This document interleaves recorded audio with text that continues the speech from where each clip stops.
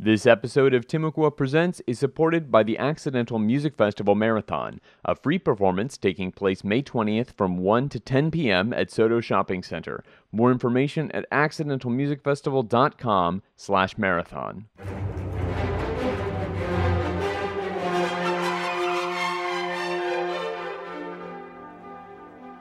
This is Timucua Presents. I'm David McDonald. Today, I'm going to share with you a conversation I had with Gabriel Pricer from Opera Orlando. We talked about launching and relaunching an opera company, making an opera repertoire relevant in 2017, and what it means to present opera just a few miles from one of the biggest tourism and entertainment hubs on the planet. As usual, I'd like to ask for your help just a little bit first. First, tell a friend or family member about this podcast. You can even show them how to subscribe on their phones. Second, leave us a rating or review in iTunes. Third, stop by Marathon AMF and say hello. I'll be there and I'd love to meet you. Now, let's get on with the episode. I'll let Gabe introduce himself. My name's Gabriel Pricer, Executive and Artistic Director for Opera Orlando, but I moonlight as an operatic baritone. Tell me a little bit about where Opera Orlando came from and maybe through that where you're coming from as a singer. Right. Well, I actually grew up in this area in Apopka, Florida, of all places, and was a singer, did my studies at Florida State, University of Houston, moved back home and discovered the opera company that used to be here was around for almost 50 years, fabulous company, great productions, was no longer around, and it closed back in 2008 because of the economic recession, financial issues within the company. So that was kind of sad to come home to and not have the opera company here. Of course, the Philharmonic was doing opera and got to sing with them. And there was a small company called Florida Opera Theater that had been founded basically by the Opera Guild members of Orlando Opera and was trying to keep opera alive. So I hopped on the board, literally, and kind of got involved, and we started talking about, hey, let's give this a serious go at it, and let's change the name from Florida Opera Theater to Opera Orlando so people would know where we were and what we were about. And so we relaunched about a year and a half ago, and the reception from the community has just been amazing. Now, no one really knows why they put me in charge of it. That's the big mystery. But it's been going really well so far. We just had our first full season at the Pew Theater at the Dr. Phillips Center, and it was completely sold out. So for those that missed it, what was on that season? It was the Year of the Dawn. Okay. In more ways than one. It was Don Pasquale by Donizetti, Amahl and the Night Visitors, Christmas Opera by Menotti, great little charming piece, and Don Giovanni, there's our second Don by Mozart, and yeah, all three were sold out there at the Pew Theater, really intimate space, and next year, we've already announced we're doing La Boheme in the fall, Amahl and the Night Visitors again, it'll be a new production of the Christmas opera, and Cinderella by Rossini. That's excellent. So is there a reason you're reprising the Amahl and the Night Visitors? It's just such a crowd favorite, I'd hate especially for Christmas. Yeah, and it's a 45-minute piece in English for the entire family. It sold out really fast last year, and the other thing that's exciting about it is we have other venues that are interested in doing the production, so it kind of becomes a touring production for us. So this is a really interesting time for opera in the United States in particular. I think you mentioned that opera companies folding in 2008 was not an uncommon thing, and certainly every circumstance is unique, right? There's no opera company that's exactly like Opera Orlando, or City Opera in New York certainly had its own issues. Yeah, I'm going to go with soap opera behind the scenes. And so I guess a question that I would have about opera in Orlando is, how do you talk to people about opera and make it feel relevant? Because, this is not a unique concern for opera. It's for classical music as a whole, but I think it's particularly just a cultural conception of opera. Yeah, there's so many stereotypes around opera that it's the fat lady singing, and It's only for the super wealthy. You have to wear a tux, you have to wear a gown, and you fall asleep halfway through because it's so long, right? Only some of those are true. No. Well, I mean, it's our job to educate and put out there what opera can be and really what it is. It is an old art form, but because of that, there are so many different types of opera that exist. It's been around since 1600, so there's many genres, many styles of opera. The other fun thing about opera is you can take a piece like Don Giovanni, for instance, which we just did, written in the late 1700s, and Mozart was trying to be social commentary and kind of poke fun at the aristocracy at his day. So how can we make that part of it relevant? We update it, right? And we put Don Giovanni on a college campus, kind of underlined modern day issues like hazing or gender roles on a college campus and all the things that go into that. And all of a sudden, we created a lot of buzz around that. I think our big mission is to make opera relevant, like you're saying, but not just relevant like, oh, you have to come see this museum piece, but no, really like this music, these plots still talk to us. These are still issues that we see today. And we hope to partner with the community in doing that. We hope to partner with other arts groups. And we've seen a great reaction so far that people don't want to just go and see the same production that they've seen before. They want to see something different. And what's our take on it? Speaking of your take on it, what has the reaction been to the performances that you've had? You mentioned that you've done pretty well with ticket sales, but what have people said when they're walking out? Oh, it's very interesting because we have a dichotomy of very conservative audience base, and then the young crowd who are like, I'm not so sure. I want it to really, appeal to me, be entertaining. And the young crowd's up for anything. They'll come check it out, and most of them are wowed, just like, oh my gosh, I can't believe people sing that loud or can sing for that long. They're always impressed by that part of it. And then the more conservative crowd, they always go in and like, I'm not sure I'm going to like this. Gabe, I don't know what you're doing here with this production. But then by the end of it, they love it. They fall for it because they see the piece in a new light, and it challenges them in a different way. So how do you see that moving forward? How do you plan for next season? How do you select your rep that's going to kind of grow with your audience? Right. I think first and foremost, we try and bring in the top level, top talent singers that we can get here in Orlando, because a big part of opera is the singing. And if the voices aren't dynamite, if the acting isn't dynamite, people aren't going to fall in love with it. So we try and serve the art form to its fullest in that regard. And we've partnered with the Orlando Phil to have the best orchestra available to play for our performances. And then it's getting the right creative team, the genius, to treat these pieces in a new, fresh way. So we're doing La Bohème set in 1920s in Paris, and having that juxtaposition of the starving artist against the Great Gatsby backdrop, which was the Roaring '20s of Paris. So you're not going to have yet another performance of the Zeffirelli with the sheet and As much as I love the Zeffirelli production, the other exciting thing that we're able to get away with in the Pew, it's so intimate. You're used to hearing Bohème and seeing it at a distance on the Met broadcast or the Zeffirelli production, for instance.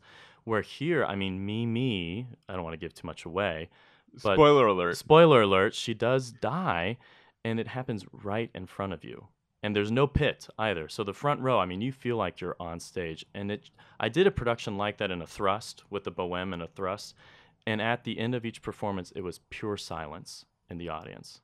Usually they're already applauding. You just blew me away. I've never thought about it that way, that you can put that character's death like right in somebody's lap. Yeah, I mean, because I've seen Bohème a couple of times. It changed from, the whole piece, like you said, from 400 yards away. Right. It stops being grand opera. Nothing against grand opera. We want to do grand opera once we get the new opera house here, but it stops being grand opera and it becomes storytelling. Right. It becomes intimate. You feel what the characters are feeling, and if you can't, then you're not awake or you're not human. One or the other. Questo mar rosso mi ammollisce a sidera.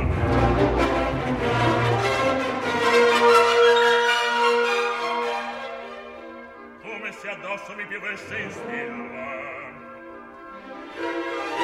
Per vendicare a mia faraon. That sounds very exciting to me, and I would really be interested in. I'll definitely have to come check out this Bohème. If only sure. you knew somebody that could get you tickets. Yeah, I'll have to ask. And the cool thing with the mall that we're going to try out this year is using a lot of projections. Amal, the boy, he sees a star at the beginning, and so we want to project constellations throughout of all the things he imagines, because he has this vivid imagination, which his mother is constantly kind of disciplining, like, don't lie, don't make that up. And so we'll get to see all of his lies and imaginations in the projections. And then with Cinderella, we're treating it as a dream. It's all in her head, and because it's a dream, we get to be over the top, kind of Roald Dahl, dark fantasy, exaggerated costumes, exaggerated characters of her story or her dream. Well, I would certainly hope that when you get your giant opera hall, that you still keep doing these small things, because those stories that you just told me sound very, very exciting and exactly the sort of thing that cut against people's expectations about opera. Right. We keep your attention. I've never seen I've seen small operas. You mentioned Menotti. I've seen Console and things like that are designed for that kind of setting. I've never seen one of those kind of grand operas in a smaller space, and it strikes me as particularly novel. And it also strikes me, I joked about the Zeffirelli production earlier. Yeah. And if you're listening and you don't know what I'm talking about, if you have seen a photograph of La Bohème happening, it's the same thing, right? There's a sheet and there's a table and there's an easel, and like it's the exact same set pieces that people have been using for Bohème for 100 years. Yeah. But and hearing you talk about presenting opera in this smaller theater, it seems like it forces you to make different creative decisions. Like you can't do some of those things in that space. It limits us, but yet it frees us. So we don't have to think, well, this is the way it's always done. No, there's several ways to interpret it. And it is becoming a very popular trend in the opera world. You'll see companies like Loft Opera, which do site-specific productions, and they did, I think, Macbeth recently on a very small scale. Yeah. Obviously, minimalism has been an ever-popular thing in the arts, and I don't. It's not really minimalism. It's just respecting the storytelling aspect of the piece. You know what I mean? And obviously we are a company of economy given our size and where we're headed, and also the size of the venue. I mean, we don't really have a venue right now. I mean, we're holding our breath for Steinmetz because Bob Carr is just too big, and the pew is just perfect for us right now. It really is. So we appreciate that it stretches our creativity. It doesn't limit us. It stretches us. This episode is also supported by Park Ave CDs. Park Ave CDs is an independent record store in Orlando. Over the last 25 years, they've become a cultural institution in this town. Stop by their location on Corinne Drive. Nope, not Park Avenue, as you might guess. They've moved. But stop by on Corinne Drive to browse new and used CDs, DVDs, LPs, along with t-shirts, books, posters, magazines, and all sorts of other cool gifts. They're also online at parkavecds.com. That's PARKAVECDS.com, parkavecds.com. We thank them for the support of the Timucua Arts Foundation. And now, back to my conversation with Opera Orlando's Gabriel Pricer. I'm a big fan of site-specific opera, and I just haven't found the right timing to do it here in Orlando. So my eyes are always open for alternate spaces, alternate venues. We do a concert series at the University Club, and that's a chance for our opera stars to come in and do an hour concert of their favorite arias or favorite art songs for our audience members to get to know them a little more intimately. So that's something we do in the fall, August 6th through 27th.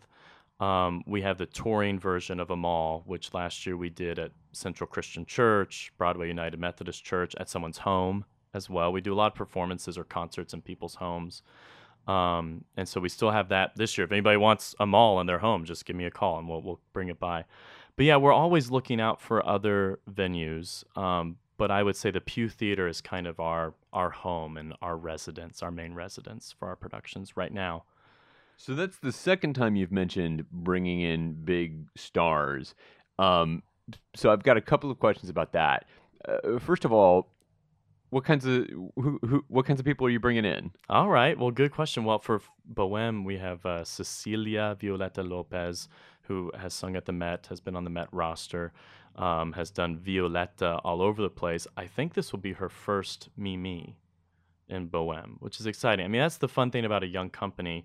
You can kind of entice these singers who want to do a role for the first time, where there's not as much pressure as a New York stage or a Chicago stage. So we're able to sneak them in sometimes. For our recital series, we have the lovely Wendy Bryn Harmer, who is, she's singing at the Met right now. She does Strauss, Wagner, the big girl stuff. I'm not sure what show she's in right now. Gosh, I can't remember off the top of my head. But she wanted to come down just because she has family down here in the Orlando area. So that, and people want to get away from the cold weather sometimes. So there's all sorts of excuses why we can entice them to come down here. Despite us being a small company, we're able to get great singers. Thank goodness. And so kind of the other end of that is, what about, I would think that one of the benefits of being Opera Orlando is that there is something uniquely Orlando about it. Right. So, and obviously you're not, bussing in every person that's in the production in every way from New York or Chicago or Houston. Right. What has your experience been with local talent? Yeah, I should say it's really a mix. We try and use our local talent as much as possible because we have so much. We have so much local talent here. So I would say it's probably 70% local, 30% that we fly in from elsewhere. We just had Jeanette Zilioli, who grew up here in Orlando, sang Don Anna and Giovanni for us. Sarah Norden, who was a resident artist at Orlando Opera, she and her husband were both in Giovanni for us. So yeah, I'm always impressed by the local talent. Of course, we have our opera chorus, over 40 voices, all based out of Orlando, who sing in our productions and just sang in the Bocelli concert when he was here at the Amway Center. So excellent. So do you perform with the opera? When appropriate. Okay. Yeah, I'm trying to not perform as much now that I have the administrative position, but I am a singer first and foremost, so every once in a while they let me sing. So do you still perform outside of your responsibilities? I do. Yeah. And that's always fun. I mean, performance is my first love. Performing is my first love. I just got back from Denver doing a St. Matthew Passion with the Colorado Symphony. What was really cool about that, it was a staged version of the Passion. Interesting. Traditionally in oratorio, you wouldn't stage it, but it's becoming, again, this popular trend to stage the St. John Passion and the St. Matthew Passion, and maybe something we'll bring here. We'll see. So, speaking of the talent here in Orlando, what else? Or maybe this is just totally out of left field. But what sorts of things do you do as a company to make the productions themselves, the repertoire, the way you present it, something that is special for people that are in Orlando? It seems to me like there are a lot of opera companies, and going to see even a small opera company in Kansas City is not going to be that different than seeing a small opera company anywhere else, unless they go out of their way to make it that way. Right. It's a big question, the question you're asking, but I'll try and answer it as succinctly as possible. I don't want to call it competition because no one can hope to compete with Disney World or Universal, but you have to be totally a competition. But you have to be aware they exist, right? You would be fooling yourself if you pretended that they didn't exist. And because of that, the Orlando audience is spoiled, right? They know amazing entertainment. They know amazing customer service. They know amazing innovation. We can't really go all the way to that level, but we have to try. We have to try and be unique in a way. We have to try and use the technologies that exist, and that's what's exciting. We have amazing resources here in Orlando to try and do projections, or even, who knows, virtual reality. We'll see what we can come up with. Again, we're a company of economy.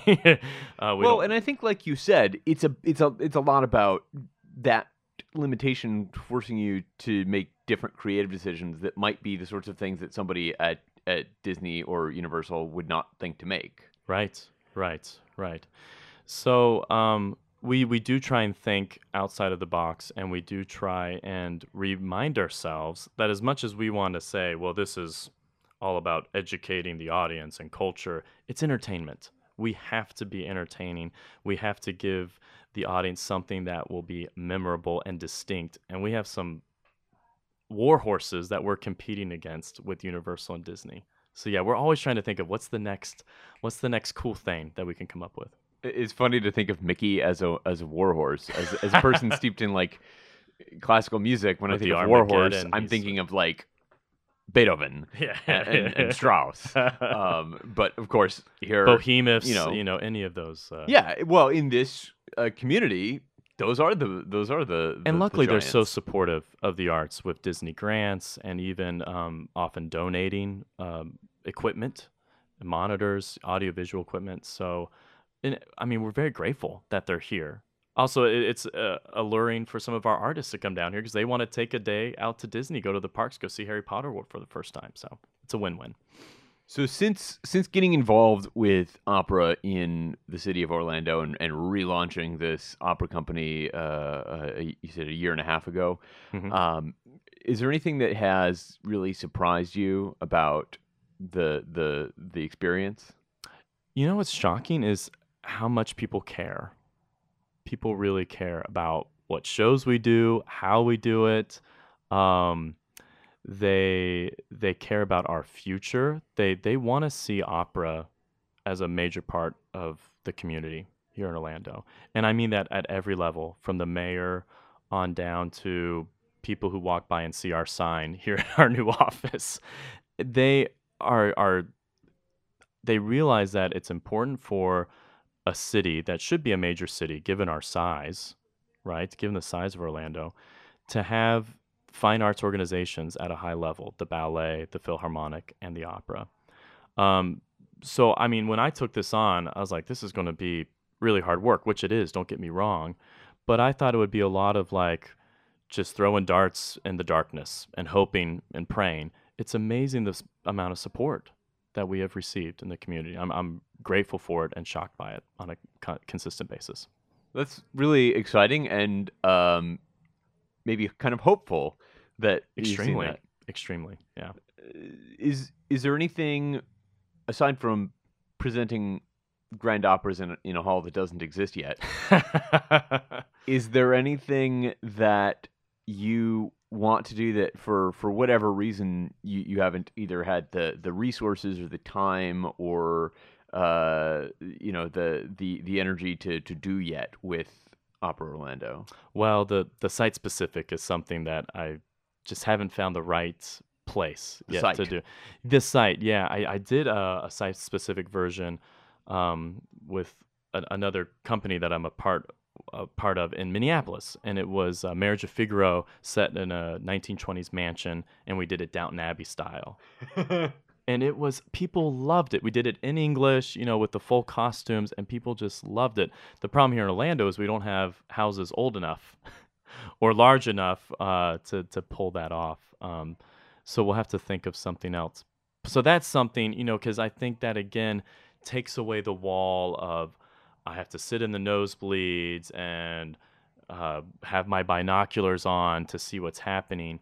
You're literally on top of people in these small rooms doing site-specific opera.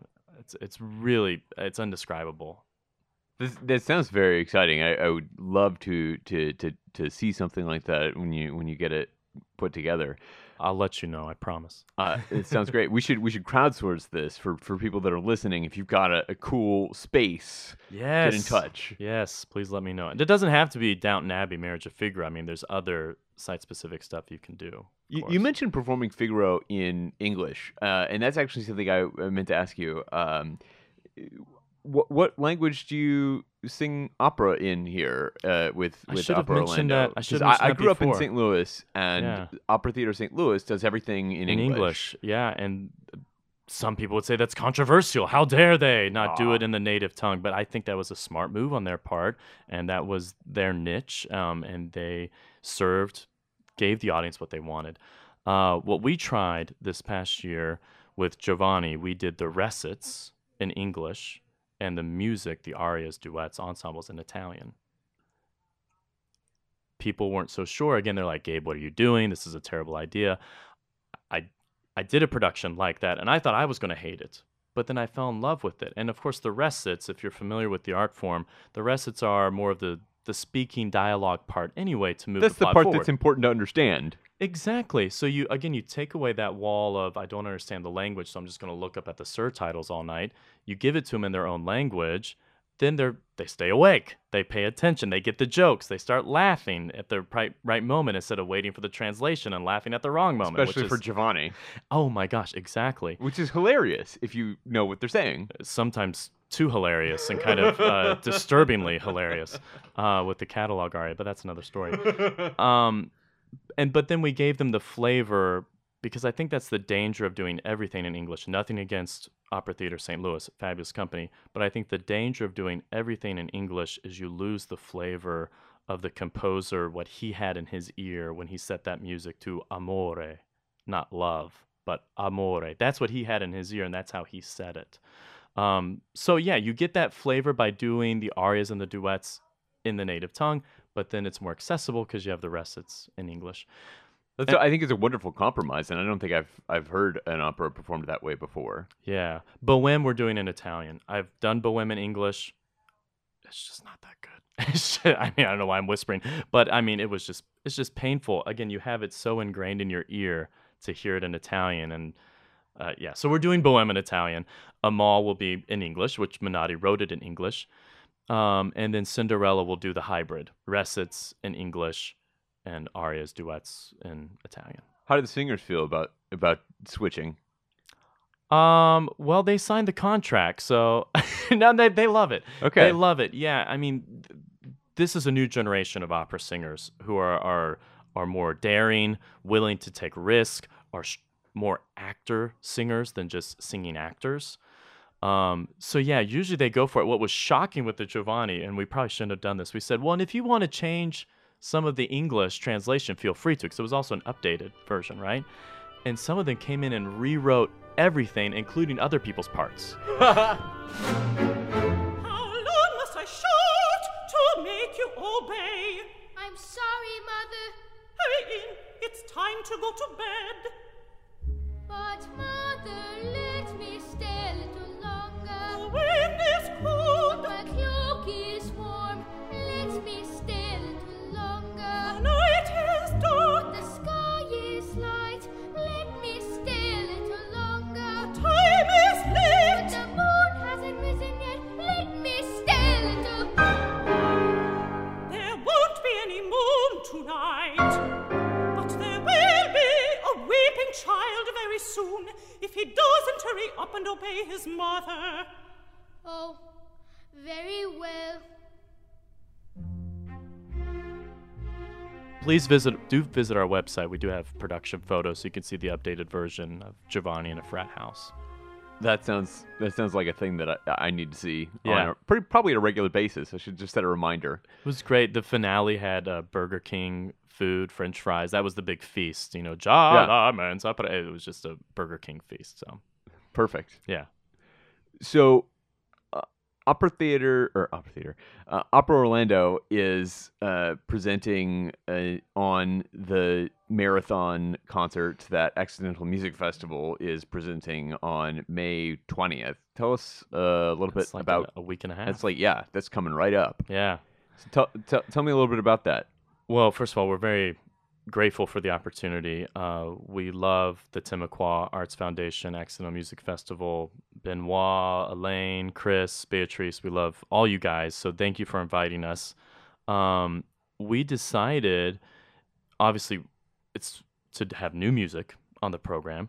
And there's a lot of new opera out there. It's crazy. It's a whole other world, and one day I hope we can do some full productions of new opera here in Orlando, fingers crossed. But we decided it would be an opportunity to feature a local composer, Stella Sung, who is a professor at UCF. Her opera, The Book Collector, premiered, I want to say just a year ago. It was very recent at Dayton Opera. And what was really cool about it, everyone in the classic music world knows the piece Carmina Burana, very popular piece for orchestra and soloist, which sometimes is staged. And the challenge with Carmina is, what do you pair it with? Because it's an hour, and people want to pay for more than just an hour entertainment in the classic music scene. So sometimes they'll pair it with other ballets, and they'll do Carmina as a ballet. Sometimes they'll pair it with Pagliacci or another one-act opera and try and stage it that way. But there's no piece that's written to be paired with Carmina. So Stella wrote The Book Collector, which kind of functions as a prologue, right? And it has three singers, serendipitously, a tenor, a soprano, and baritone, the three soloists that are used in Carmina. And the story follows two men that want this ancient writing, Carmina Burana. And there's an auction at the beginning. The one guy gets the book, the tenor, and the baritone, who turns out to be the bad guy. The baritone's, he's either the father, the villain, or the friend, or he's Don Giovanni. Those are his only options. He's the old wise man that gives the tenor the good advice. That too, right? Usually those are baritones. Basses, yeah. Right. And they speak Russian. But gosh, I don't know why. I'm not a bad guy. Baritones are not bad guys, but we usually are a villain. Anyway, so the baritone doesn't get the book. He's obsessed with it. He convinces his daughter to go and get it. The daughter falls in love with the tenor, doesn't know that her dad poisoned this thing that he gives the tenor. I'm giving too much away. You don't want to spoil the ending. This is good stuff. Yeah, so it all goes to crap at the end. And then the Carmina Burana comes out of that and is their experience in the life after. Fascinating. It's really This cool. sounds really cool, yeah. It's really cool, and it was a big success at Dayton Opera. So we're going to do 3 excerpts from The Book Collector and kind of tell the story. Stella herself will be there to play on the piano, which is always cool to have the composer accompany you. It's a little, we have a rehearsal tomorrow. Like, I need to learn my music because the composer's going to be there and she's going to actually know what she wrote. But no, it should be really fun. Did she write the libretto, or did she have somebody? She partnered with a librettist whose name I can't remember. That's all right. Yeah. No, that's fascinating. Stella's librettist. I'm sorry, I don't remember your name. What time are you guys going on at the marathon? We're at 1:30. 1:30, and it'll be myself. I'll be singing the baritone, and Pete Rodrigues, great local tenor, will be singing the tenor part, and Samantha Barnes will be our Anna, the soprano role. Samantha's a fabulous singer. Yeah. I just heard her at Bob Carr with the Opio doing Mahler. Thank you. She was in the Mahler, exactly. See, thank you for helping me because I was totally spacing on the word Mahler. So, and we should say people can, if you're listening to this, you can find out more information about the Accidental Music Festival Marathon at accidentalmusicfestival.com. And I'm sure there are plenty of links there to all of your stuff as well. Where should people go if they want to find more about Opera Orlando? Our website is very hard to remember. It's operaorlando.org. Got it. Just remember where opera comes first. Not to be confused with Orlando Opera. That's something we say. It's supposed to be funny. operaorlando.org. That's where you can find us. Got it. Well, thank you so much for your time, Gabe. It's been a pleasure talking to you. Thanks for listening. Thanks again to Gabriel Pricer for taking some time to talk to me. Subscribe to this feed in iTunes, Google Play, or wherever you get your podcasts for more episodes just like this. I'd like to thank again our sponsors, Marathon AMF and Park Ave CDs. Marathon AMF, again, taking place all day on May 20th from 1 to 10 p.m. at Soto Shopping Center. It's completely free and features a ton of different performers from all over the Orlando area. It's going to be lots of fun. Bring the family and hang out for a while and listen to some really great performances. If you would like to join AMF and Park Ave CDs by sponsoring future episodes of the podcast, please get in touch with us at podcast@timucua.com. The executive producer of Timucua Presents is Chris Belt. It was recorded and edited by me, David McDonald. Thank you for listening, and I'll see you at the show.